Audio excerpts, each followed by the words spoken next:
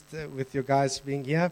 Thank you, Beryl. Thank you, guys.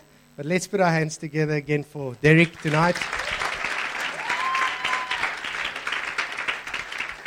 Thanks, Derek. Just want to say quickly, Derek and Beryl, if you don't know them, they're the founders of Alal, which is an inner healing ministry. They've got a retreat up in Pretoria.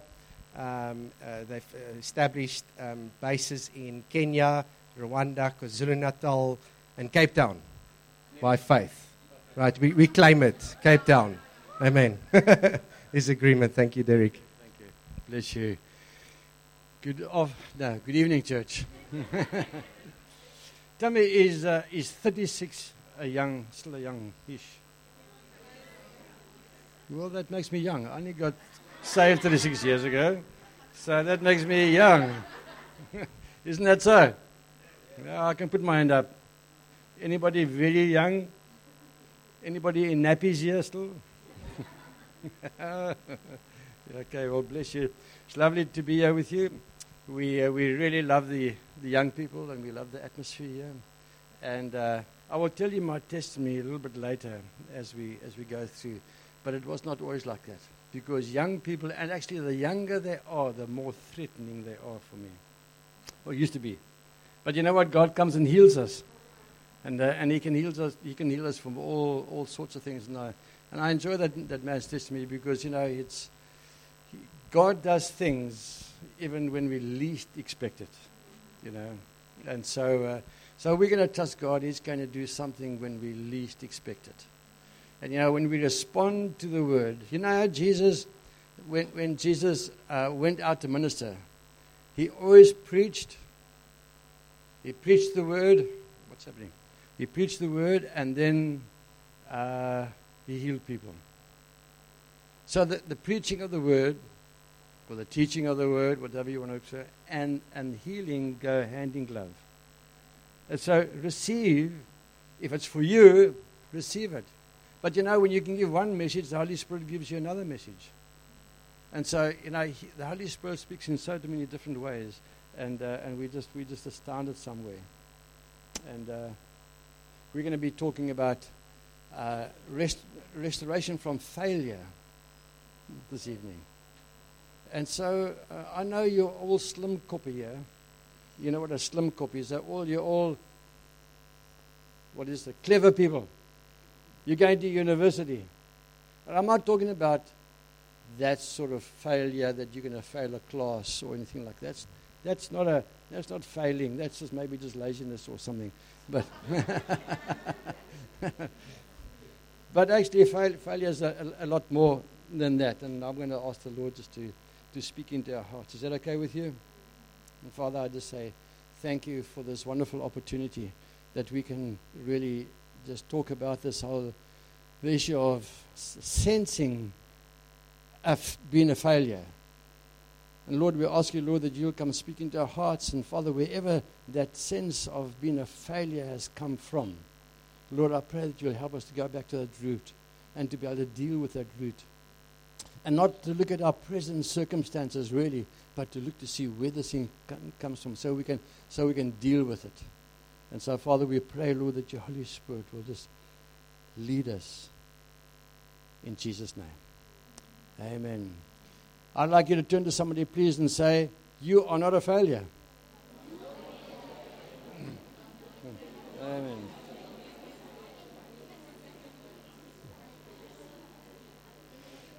I'd like you to say again to somebody else, maybe, God does not make failures.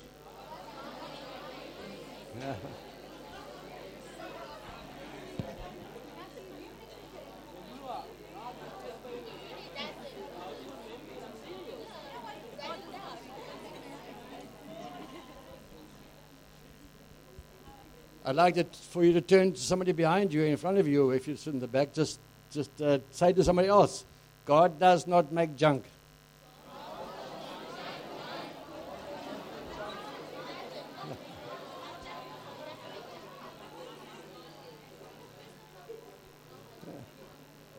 Amen. Do you believe that? Okay, somebody said yes here. Do you believe that? Yes. On this side? And that side? Well, there you are. You see. Oh, bless you. You know, if you can put up the first slide, please. You know, it's, when you have this sense of being a failure, things happen. You may not be a failure, but you have this sense of being a failure. Maybe something did happen in your life, and it takes you to a place like this. You know, where you just hang, something's happening inside you, and maybe you're embarrassed about something, or maybe it's happened again and again and again. But sometimes the sense of failure brings up and evokes these emotions. And I'd just like to look at a couple of those emotions. How about emotion of despair? Or anxiety? Sometimes we have anxiety about something. Oh man, I can see that's maybe where one or two of you have been. Maybe a sense of rejection. Maybe there's a thing that's been going on for quite a long time, and like a depression starts to come up. Maybe there is something that says something inside of you that says that I'm not good enough.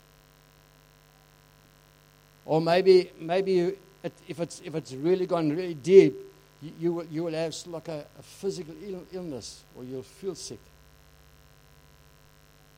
And maybe God is saying, why are you feeling like that? I can imagine what Elijah must have felt when Jezebel wanted to kill him, so he runs away. And he gets to this cave, and God says to him, Elijah, you must have been saying this, doing this. Oh, I'm going to be killed. And God says, what are you doing here? What are you doing in this place? I'm feeling like it. Because, you see, we can invoke these own feelings. Something may have happened, yes. But actually, to go that route, we allow it sometimes to manifest in our lives. And so we must look at how that thing really got there. I want to say to you right in the beginning that God is an encourager. He does not bring despair. Who brings despair? You've said it loud and clear. Who brings despair? Do you guys know that side of there? Who brings despair? Satan. And who does he use to evoke these things? No. Well, yes, I suppose he does.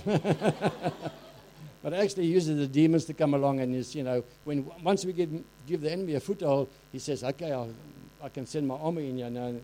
Those demonic forces, they want to pull you down. They want to hang on you and just pull you down to the ground. And they want you to feel terrible. So we say no to the enemy. But God is a God that restores. If you are in that place, it's not the sin of sins. Because we live in a broken world, and these are the things that happen. But God wants to actually bring restoration to you and to us. Let us look what failure really means. Failure is unsuccessful at achieving a goal. Then you feel a failure. But does that make you a failure? No. What about this one? Neglect to do something or doing something that you should not have done. And you feel a failure because that happened. Does that make you a failure? No. You know what a failure is? A failure is somebody that's when you're down, you don't want to get up. Or if you start a business, or if you do something, or you take a subject at school or whatever, or at varsity, and you get there and you say, oh my goodness, this is not what I want to do. That doesn't make you a failure. So next thing you go and do another subject. The one that stays down and doesn't get up, that's a failure. The one who starts a business and it crashes, And if he goes into depression because of that, that's a failure. If you have a business and it crashes, get up and start again. If you mess up, say sorry, make right, go for it again. Okay. Are you with me? You agree with me? I am so glad. Listen, Job. The Afrikaners call him Job. I always think of a job. Do you want a job? I come work in my garden or something. But Job was one of those guys who had a lot of problems in his life. Do you know that? You know, he lost his wife, he lost his family, he lost his riches, he lost everything. But he refused. He had sores all over the body. He took stone or whatever it was and he scraped the sores off his body. And his friends were saying, man, just curse God and die. And he says, no ways. And he hung in there. And God restored him to much better than he was before, much richer than he was ever before. God gave him everything that he needed for life. Why? Because he kept his eyes on the one that could redeem him, that could restore him. And that is where we should be, in that place of understanding that restoration. In Job 5, chapter 5, verse 6, it says, a man is born to trouble as surely as the sparks fly upwards. We are born into trouble. Accept it. Handle it. Walk through it. Don't let it put you down. And the enemy of our souls will help us when we get to that place. And if we get to this place, he'll help us to pull us right down to that place. And because you have many problems in this world, and maybe you've been wounded through situations from your father or mother or people in the family or friends or teachers or doctors or nurses or whatever it may be, if you've been hurt, does that make you a failure? No, it doesn't. We are designed in Christ Jesus. Once you are born again and you are in Jesus, we are designed to be victorious. Just say, I want to be victorious. Just say it. Yeah, I want to be victorious. We are, if He is in you, and if He is in you and we are in Him, then greater is He that is in us than He's in the world. Do you believe that?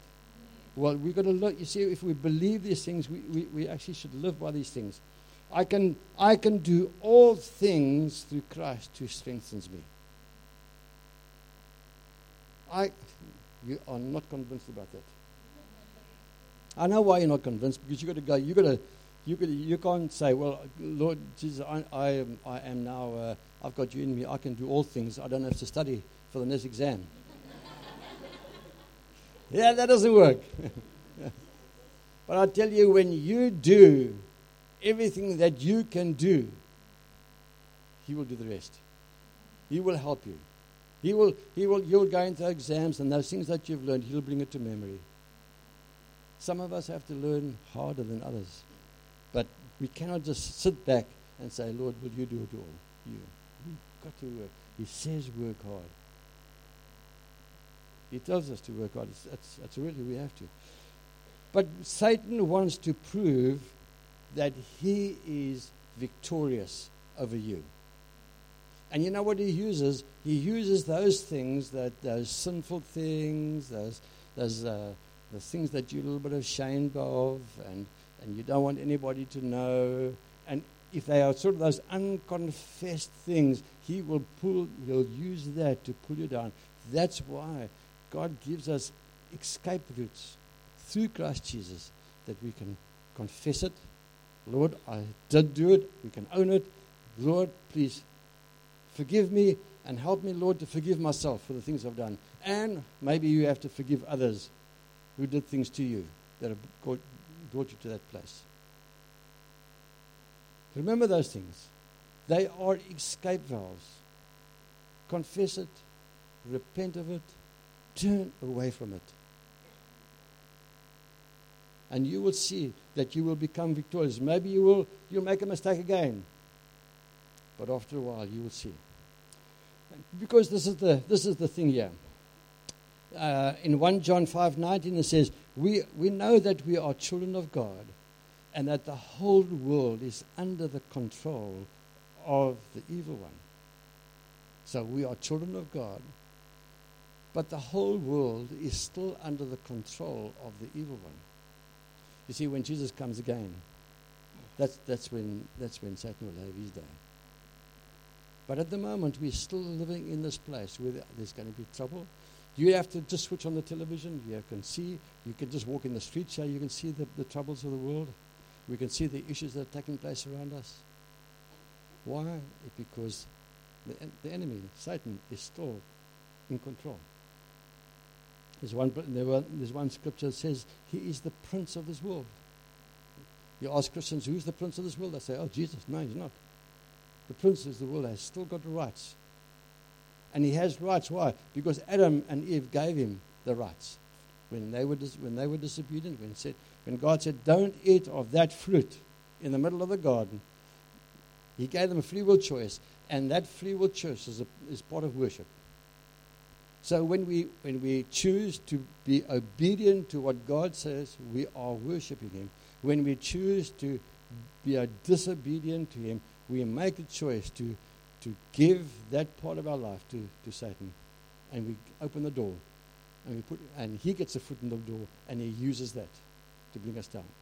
When we get born again and we get saved, then we have Christ Jesus in us to be able to work through these things, and he gives us that ability to say no to the enemy.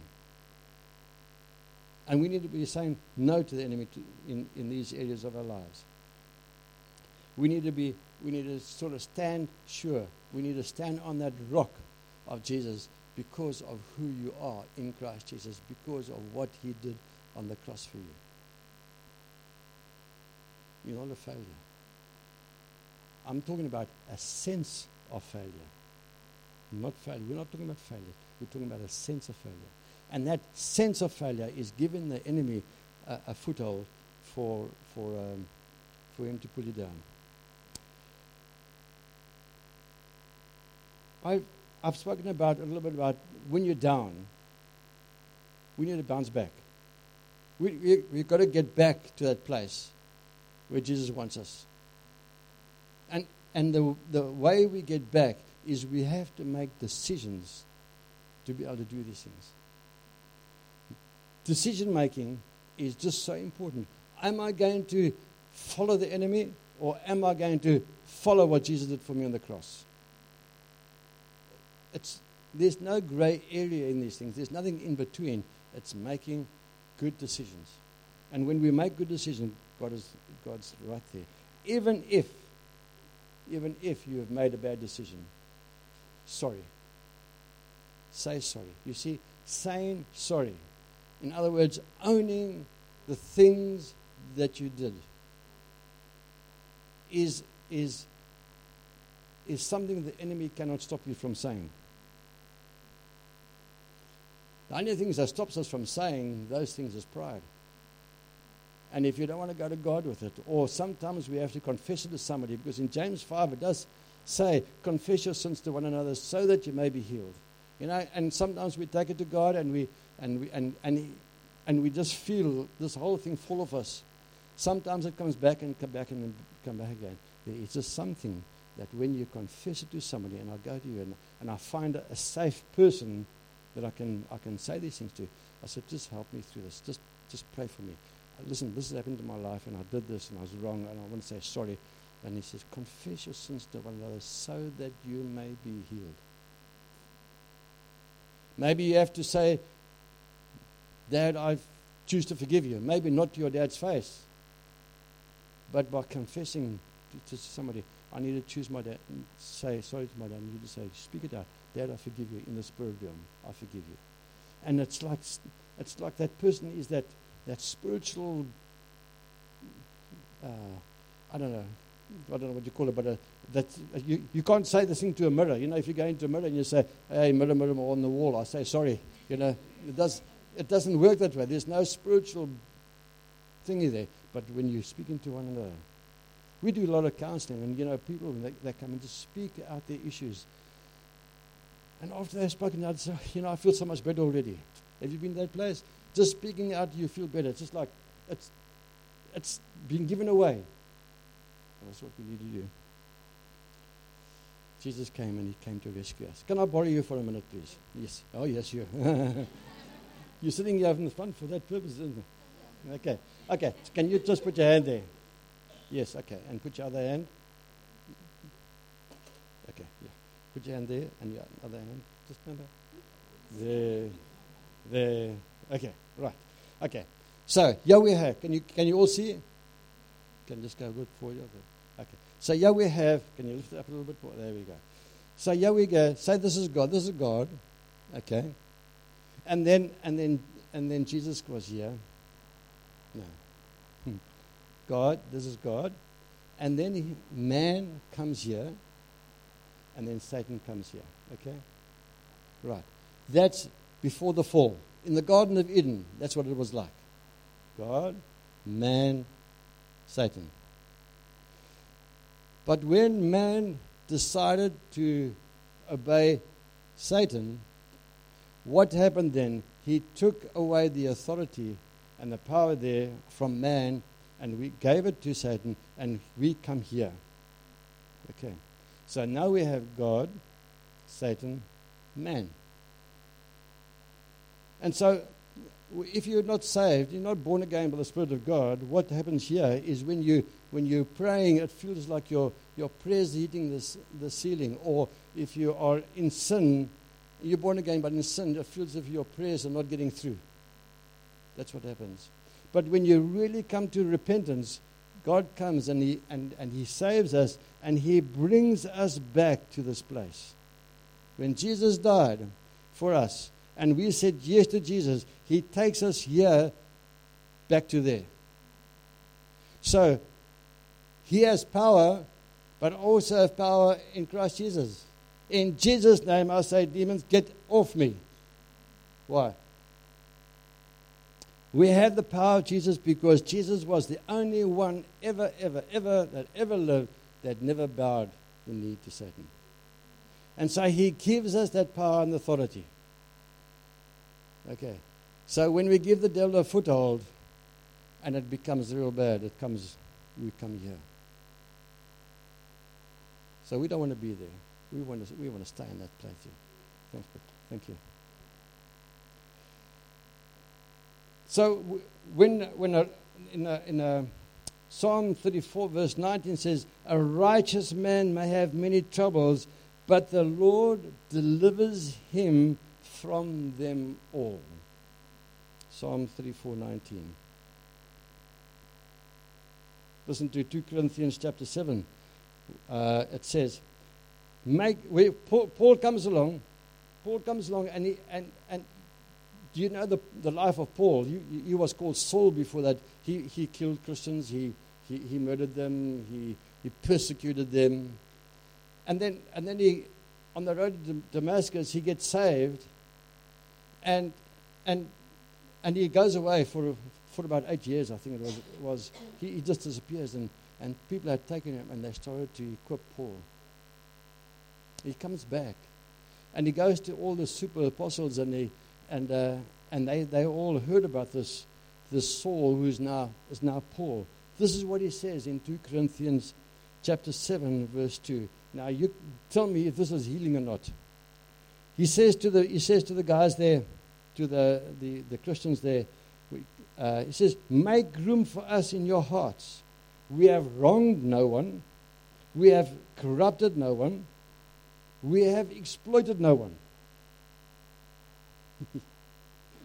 That's what Paul said. How could he say that? After all the things he had done. You see, he knows his healing. He knows his salvation. He knows who he is in Christ Jesus, because that part of his life has gone. And the enemy has no right over him anymore. So when you come to the place of coming to say, Lord Jesus, I am so sorry. You know what true sorrow or true forgiveness is all about? When you forgive somebody for what they've done against you, true forgiveness is as if it never happened before. As if it never happened. And so Paul understood that, and it didn't put him down. He didn't go into depression. He didn't go into anxiety for the things that he had done before. But does that mean we don't make mistakes? No. Bill and I often tell people, have a mistake on us. Because we still make mistakes. Does that mean we never sin? No, of course we sin. But we try not to. And if something repeats itself, I need to go for help quickly. And that's not a license to go and sin. I'd like you to put up that next slide, please. I'll show this over the weekend. This is how we sometimes grow up. You know, we grow up, we learn all sorts of different things, and we come to know Jesus, and we come from different backgrounds and different whatever, and we have truth. And so when we start learning the truth about Jesus, we put in the truth drawer. But many of the things that you learn about God and about Jesus and about the Bible are lies. I can remember Beryl was saying, I just see God as this father with a big stick, and he's waiting for me to make a mistake. And is that truth? But that's what she believed. It took a lot to get that old way of thinking that she had heard from her grandparents or wherever, that was who God was. Or that's the impression that she had. So the impression that she had, she put it into a truth drawer, which was a lie. And so the lies that we believe about, a lot of people still saying, you don't have to be born again. Is that a truth or a lie? It's a lie. So we got lies in the, they got lies in the truth drawer. So when you learn these things, we have to start refiling some of the stuff to be able to bring that plumb line for you we are this morning, to bring our life into that plumb line of trying to get the truth of God into us. And then we hear something and we don't know where to put it. Is it a truth or is it a lie? So we put it in the pending box until such time we know what to do with it. Until somebody comes and says, and teaches something, oh, yes, is that so? Now I can refile it. But what does God want for us? He wants us to know the truth about who He is, and He wants us to know the truth about who you are in Him. And that truth is it's very important to know who you are. Are there times that you are disobedient? And when you are disobedient, how does it make you feel? Condemnation wants to set in, guilt sets in, shame sets in. But there are some of these disobedient factors that there are huge consequences to it. And so we can say, okay, let us take the extreme. You can be a Christian if you murder somebody. You can say, sorry, God, but there's a consequence. God forgives you over a period of time. He will forgive you. Maybe forgive you immediately. But there's a consequence. And that consequence is that you would have to go to jail. It doesn't take the consequence away. The consequence is still going to be dealt with. If you are a young man and a young girl and you sleep together, you're not married, and there's a baby on the way, we say to God, oh God, please forgive us for what we've done. He forgives us. But the consequence is the baby. And the consequence is you're going to look after the baby for the rest of your life. And we should change our heart about it. Say, Lord, thank you for this, but actually, I'm just trying to give an expression or an example of these things. Successful people Hear this. Successful people have many more failures than any other person. Because they try something. I call myself a little bit of a pioneer. I love pioneering things. I like starting new things. But you know what? I will say, this is the path I must go down, and I'll run down this path, and I'll all to realize, I hit my head on the wall over there, and I have to say, sorry, Lord, where did you say I must go, right or left? You know what I'm saying? And so we can be so enthusiastic for God and not ask God which way to go. And so when I get there, I think, oh, I have messed it up. Look at all the people that are now following me down this path, and I have to get there and say, "Ach, guys, ek is jammer hoor. I am sorry."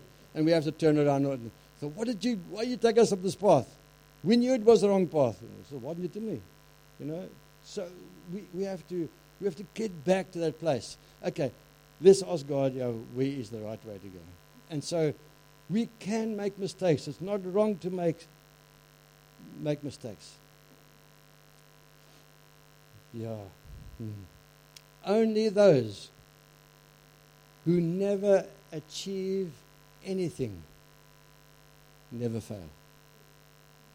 If you aren't going out to achieve something, you will never fail. If you're just sitting in that little chair and you don't want to get involved with ministry, you will sit in that chair until the chair gets flatter and flatter.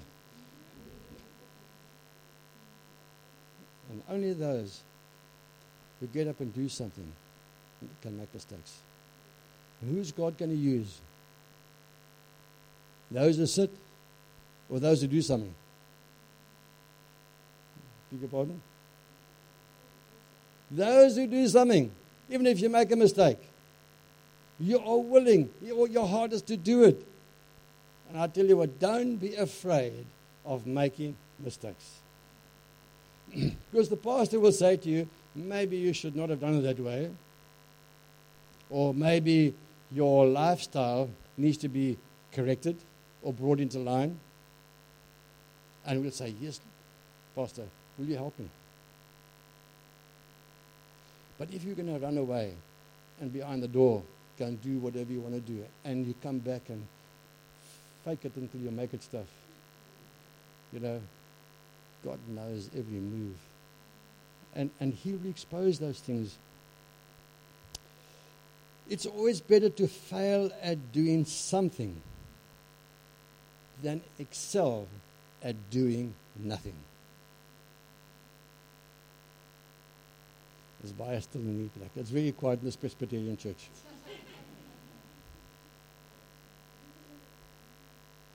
It's always better to do something. God says that my dad said many things to me. And, you know, and when my dad said things to me that were really negative, those were the things that stuck most. When our dad or mom says something, especially your dad, if he says that, and I just want to tell you a bit about my testimony, because I have a testimony of sensing that failure and just being just that rejection and everything.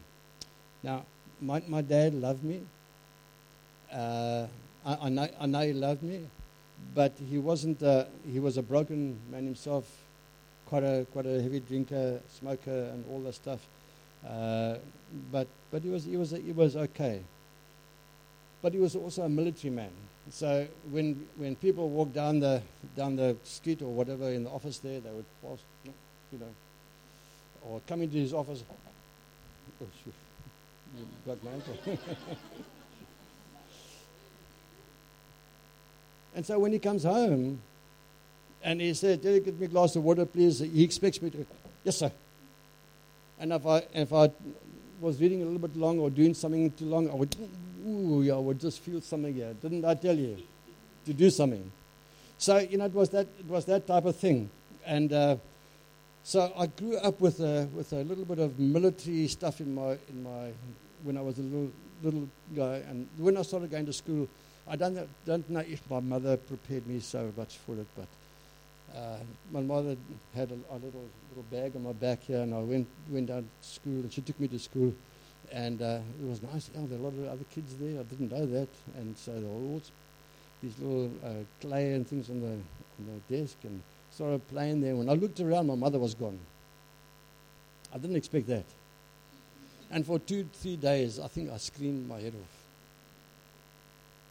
And so school for me, right in the beginning, it was just like a no-no.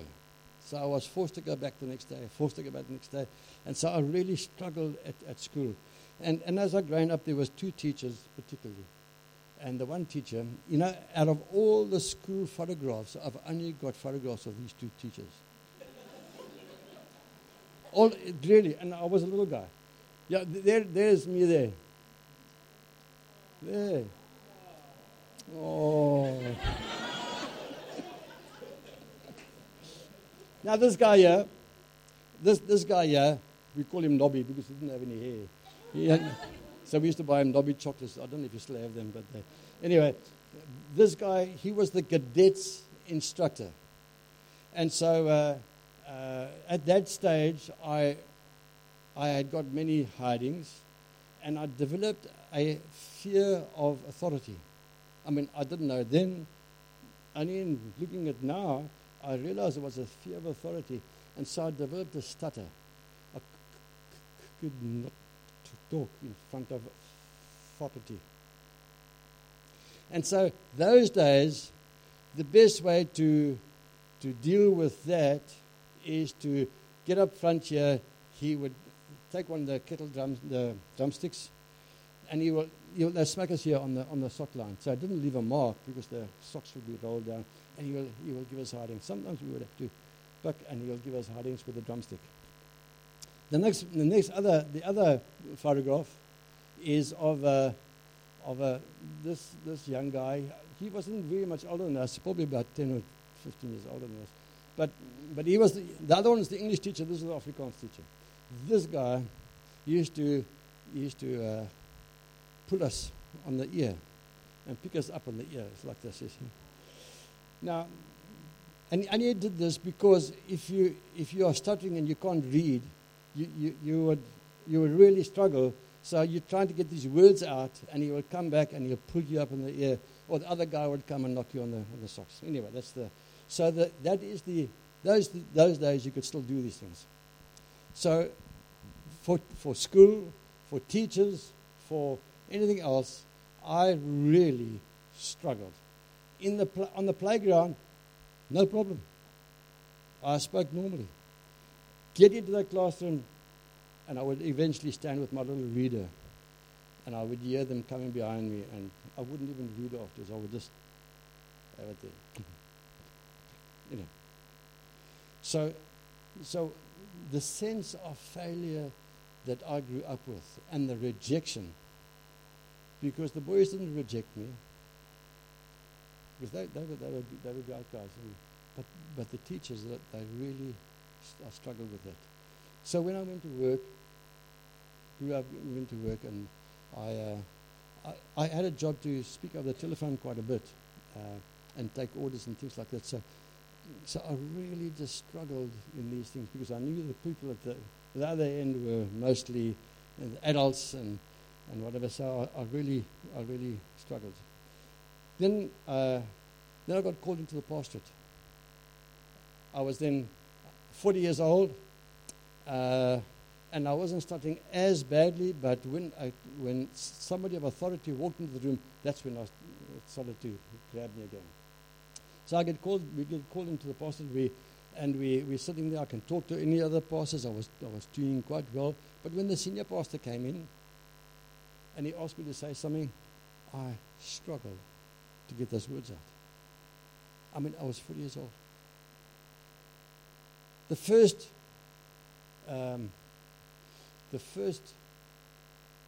2 weeks, I think I was in the pastor, I got a telephone call from a school, a technical school, that was in my area, and they asked, I hear that you're new here, would you like to come and speak to our boys, 800 boys in this technical college, and just to give a 10-minute word. And I said, yeah, that'll be fine. Thank you very much. Put the phone down. And as I put the phone down, I realized what I've just said. That I need to go back to school. I have to go and face all those teachers, or 800 boys. The fear that came up in me at that stage, it was horrific. I did everything to try and get out of it. I even gained down. I said, Lord, driving down to the school that day, it was about 2 weeks before. Driving down that day, I asked the Lord, help me, just give me a little bit of an accent. So let somebody bump the car but not damage it. Just so I can phone them up and say, listen, I'm sorry man, I've had an accident, And the next thing, I'm driving into the schoolyard. And as I get closer to the hall, I can hear the boys in the hall. My pants were going like this. And I walk around the corner, and there on the veranda were about 30 teachers. And I looked at this, and I said, oh my God, what am I doing here? And they asked me to give a 10-minute message, and I struggled for 2 weeks to give a 10-minute, to prepare something. And when I'll tell you about it. Anyway, so we get there, and I heard that the principal of the school was an alcoholic. He was an NG guy, nice guy, but he was an alcoholic. So, here is the principal. There is me and 30 teachers behind me. And we go into the hall, up on the stage. And they all go and sit down. And I sit down as well. And then they sing a song. They called Derek for the icebreaker. And I'm sitting there giving this message. And I'm sort of halfway through this message. And I hear a voice. And he says, I want you to make an altar call. The boys, just like you know. Yeah, the teachers. And I looked around and who said that? 800 boys here. Who said that? And they're all looking at me. So I thought, oh my goodness. So I carry on, and just before the end, I hear this voice again. I want you to have an altar call. And I knew it was God. So I said, excuse me, boys. And I went to the principal. I knelt down next to him, and I said, I believe God wants me to have an altar call. He says, what's that? So I said, well, I just need to make an invitation for the kids to receive Jesus as their Lord and Savior. May I do it? He says, yes. So I go back and I tell the kids what I felt God is saying. And so after the whole session of all the notices and things, he calls me up again and I said, anybody that said that prayer, I want you to stay behind. About 200 boys gave their heart to that Lord. And I got all their names and I gave them to all different churches, and it was really an amazing. I had to go back to that place where I got hurt almost to get my healing. And it was from that point on, I can feel it coming up every now and again, but it's no more an issue. For me standing here, it's a miracle. And let me tell you another thing. When I was about the same age, about 12, 13, I was in Port Elizabeth, and I used to go to an Anglican church. I used to go to church by myself. Nobody told me to go to church. I went to church, and I became a server in this altar boy in the Anglican church, high Anglican church, where they had incense and carried candles around the place. And I wore a long dress with a little white thingy over. You've seen them on the movies, eh? And so I used to carry some of these things around. But anyway, one of the Sundays I was not on duty, and I was sitting there, and I heard God speak to me, and I said, I want you to serve me one day. It was about that age. I want you to serve me. Because I couldn't speak then, I rebelled against God, and I moved. I never went back to church until I met Beryl and the family, and we went up in Namibia, and we started going to the Methodist church. But for nearly 25 years, I think 15 years or so, I never went to church again. Why? Because I had a fear that I had to stand up and speak like that guy that was speaking here, that pulpit up there somewhere in the halfway to heaven. He was up there, and I had to do this. And I said, no way. And I was out of that church. I never went back. And you see, God had a plan for my life. And He had to get me to a place where I could get healing of the stuff. Sometimes God's got a plan for your life. We go to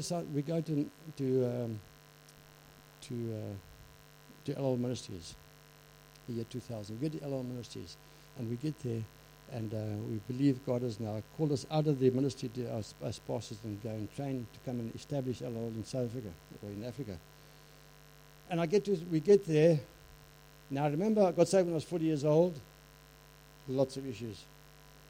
Get there, and we're sitting on some of these teachings, and after about 2-3 weeks, I know God was saying to me, He said, Derek, I want you to go back to South Africa. I want you to establish this ministry in Africa. But I cannot use you as you are. I had to make a decision to allow everything to come out, so that I can have, that the enemy would have nothing against me after that. Did I feel a failure? Of course. I felt it. But I wasn't going to let it get me down. I had to deal with it. We have to deal with the stuff. I was born again, speaking in tongues. I was evangelizing people. I loved evangelizing people. We worked in the city center of Pretoria over the 2004 period, where the whole apartheid thing crashed. It was the toughest years, but the best years of our lives. Getting to know some of our black friends who we have today. God had to take us through so many things. Because why? He wanted to use us for the nations. And He wants to use you for the nations. He wants to use you. Everyone, because every one of us, God wants to use. I'm not talking about going full-time ministry, but in the university, wherever you are. I want to close off. Can you give me the next one? Now, there was a time that I was telling you about that I went through a dark, what we call a dark night of the soul. You know, when you really have messed up and you feel that you are just worth nothing. In those times, there is somebody behind you, holding you. It doesn't feel like it, because it feels as if you're all alone. But I tell you, Jesus is there. He knows you're not rejected. See, I got the hammer, and I got the chisel, and there's a chain line here. But when you do things wrong, you are crucifying Jesus all over again, because I'm born again, and we crucify Jesus all over again. And Jesus comes along and He says, "You are not a failure. You are not rejected. You are not no good. You are good. You are what I want you to be. You are worthy." And it was in a time like this, where you feel the worst of the worst. This is where God comes through for you. There is nothing that you could have done, even if it was a bad thing, and what you consider to be a bad thing. There is nothing that you could have ever done that He won't come and help you. Sometimes our parents do bad things to us. Sometimes people do bad things to us. God comes along and He says, "I'll help you." Maybe we need to forgive, because we can't go into to do great things for God with unforgiveness in our hearts. We have to forgive. Matthew chapter 6 says, if you don't forgive, I'm not going to forgive you your sins. So we have to forgive. Even if it's very difficult to forgive, we need to forgive. You're not rubbished. Jesus will look at us like this. He says that a flawed diamond is worth much more than a perfect brick. You get that? A flawed diamond is worth much more than a perfect brick. And you see, we all got our flaws. Who has never failed? Yeah. Just stick up your hand. Are you just washing there? We've all been in that place. Some of us have been in that place, perhaps to a deeper extent than others. But if it's this deep or that deep, the feelings are the same. God wants to bring healing. God tests us. Job 23:10 says, but he knows the way I take. And he tests us. He tests us to see, for you to see how you're doing. He knows how you're doing. But he puts this test across so you can come forth as that God. And why? Because we have walked the road with God. And he says, I have kept my way without turning aside. I have not departed from the commandments of his lips. And I have treasured the words of his mouth more than my daily bread. Now, I tell you what, when you start walking in that road with God, God will some. He'll still tell you tests. Why does he test us? Because you know what's like going to school? You're in that place now, you're in your first year, second year, third year. To get from one year to another, you have to pass through some tests. If you don't learn the test, you stay where you are. And only when you passed all the tests, you can get to your doctorate or whatever you want to be. There are tests. There are spiritual tests that God will put us through. God wants to bring us to a place of maturity. And I've got a lot of things here. Abraham, he messed up. David messed up. Peter messed up. Joseph messed up. Simon Peter messed up. Simon Peter, I want to end off with this. Simon Peter, and he says, Jesus says to Simon, he says, Simon, Simon, Satan asked you to shift yours with. That's after he had denied Jesus 3 times. And he says, Simon, Jesus says to him, I have prayed for you that your faith may not fail. For his faith may not fail. So you can, when you fail, make sure your faith does not fail. You put your test and you know you're going to fail. But don't let your faith fail. And he goes and he fails. And Jesus restores him. You know, I want to stop there because we don't have time. Father, I just pray, Lord, that for each one of us, Lord, in those areas where we have really just messed up, Father, you want to bring that restoration back into our lives. Can we just have some music at the back of this? And I think, I would like us to, I don't think we should come forward, but let us, as we just pray, let us ask the Lord to speak into us. And if you feel that this is for you, I'm just going to say, stand up and just, by standing up, you just identifying with God. And Bill's got a word that she would just like to bring before we go into prayer. I was just, as I was praying for tonight, I really just sensed that, especially in the area of parents, a mom and a dad, it's almost like I just felt in my heart that maybe there's one of you here or some of you that feel that you've never quite come up to the mark. The expectations have been so high for you and you've never really come up to the mark. And it's almost like the Lord is saying to you, I have accepted you. I love you. For me, everything is perfect.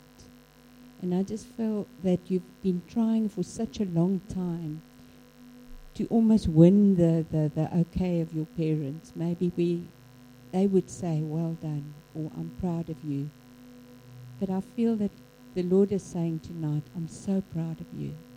I'm so proud that you're here tonight. I'm so proud that you're worshiping me. I'm so proud that you chose me. It's not about all the other things.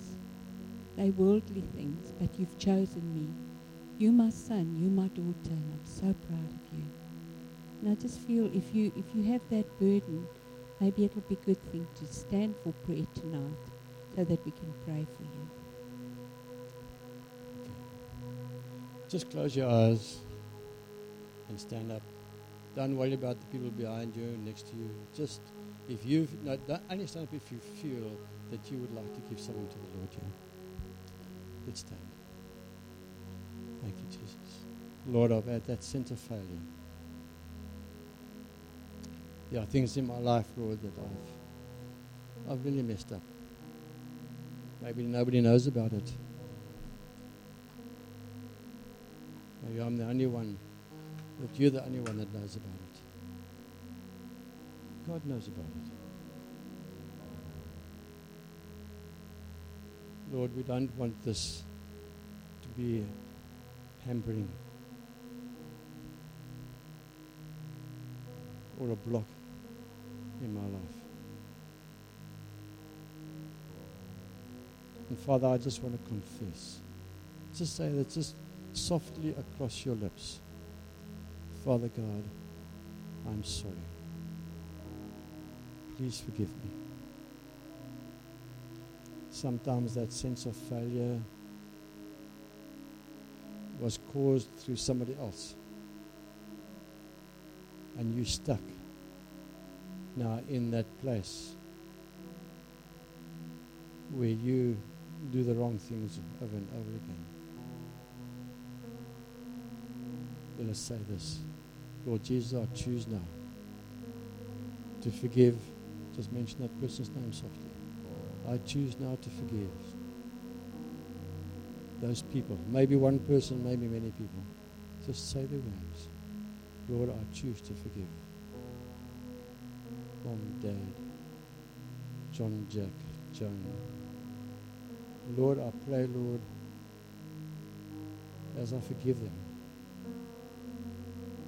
forgive them from my heart. And I pray, Lord, that you would release me from all unforgiveness. Lord, I choose also now to forgive myself. And I speak to myself now. And I say, Derek, just mention your name. I choose to forgive myself.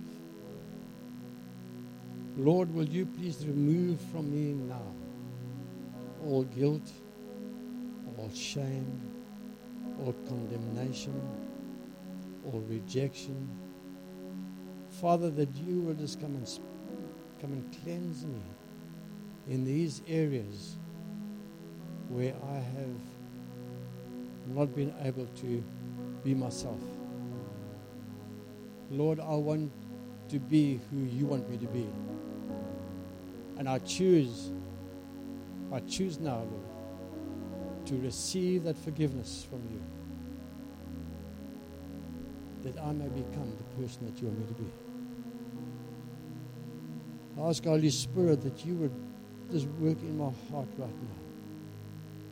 That when I go out of here tonight, Lord, I will just come to you and say, thank you, thank you, thank you, Lord Jesus, for what you've done for me on the cross. Help me, Lord, to be forever grateful for what you've done for me.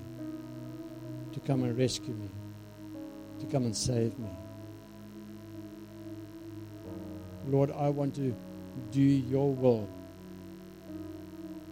I thank you, Lord, for saving me at this young age. Lord, I've got a lifetime ahead of me to be able to serve you. Father, I pray that you provide for me, that you would protect me from all evil. But Lord, I know that I'm going to make mistakes. But Father, I don't want to. Lord, help me to make right with you in those times of weaknesses. Holy Spirit, please help me through this life to be able to serve the Lord Jesus in spirit and in truth. Lord Jesus, just lift your hands now. Just even if you're seated, just lift your hand. Lord Jesus, I receive healing. I receive healing in my emotions. I give you my pain, my hurts, those emotional ups and downs. I give it to you now, Lord. Help me to be stable in all the things that I do, that I will have discernment, that when I read a book, I will know what is right and what is wrong. When I hear a sermon, I will know what is right and what is wrong. And Father, I pray that you will mature me in Christ Jesus, that I may know your voice, and I will walk in your ways, the way that you want me to walk. Lord Jesus, I want to serve you. I want to be equipped by you. Lord, help me to be in this place, in this church, that I can receive that equipping so that I can go out into the world. Because you said, Lord, you love the world and you gave your Son for the world. Lord Jesus, you gave your life for the unsaved, that they may receive you. And Lord, you're growing me up to be able to be your witness and to invite those people to receive you as Lord and Savior. Help me, Lord Jesus, to be your servant here on earth, to continue your work. And I thank you, Lord Jesus, for choosing me. Father, I thank you for your incredible goodness. I want to declare now, in the name of the Lord Jesus Christ, I am not a failure. For greater is he that is in me than is in the world. And I thank you, Lord Jesus, that I can live by that. I am your child. And Father, I just say thank you that you chose me before I chose you. What a privilege. Thank you, Lord Jesus, for choosing me. And all God's people said, amen. Amen. Bless you. Don't you want to give somebody close to you a drukkie and say, Jesus loves you? Yeah. Bless you.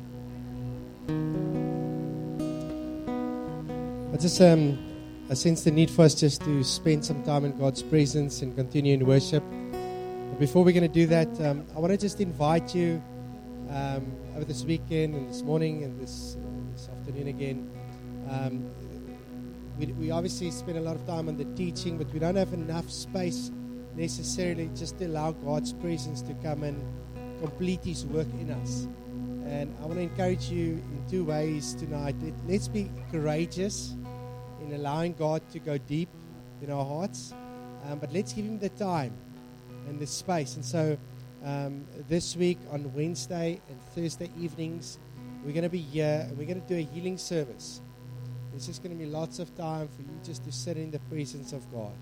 When we just sit in that place in the presence of Jesus, we allow Jesus to be Jesus. And He's the same Jesus that healed the sick and He heals us. So I want to encourage you to come to that. And then on Tuesday evening, it's a specific session. If you feel called to the healing ministry and you want to be equipped, please register for that as well. I want to just pray for us as I just want to ask God just to give us that courage to allow Him to go deep. Courage and humility. That recognition, maybe I have been healed, but there's still some things in me that I need to just bring my heart to Him so that He can complete the work. So Father, we thank you for your presence in this place. We thank you for your love. We thank you for your healing presence. thank you that you make all things new, Jesus. And we just declare that. We declare it of our hearts, of our souls, of our minds. And Father, I specifically want to pray for some of us. I sense, God, we've seen ourselves through the eyes of the world. And we've not seen ourselves through your eyes. And I pray, God, that you would heal our eyes. And heal our self-image, God, the way we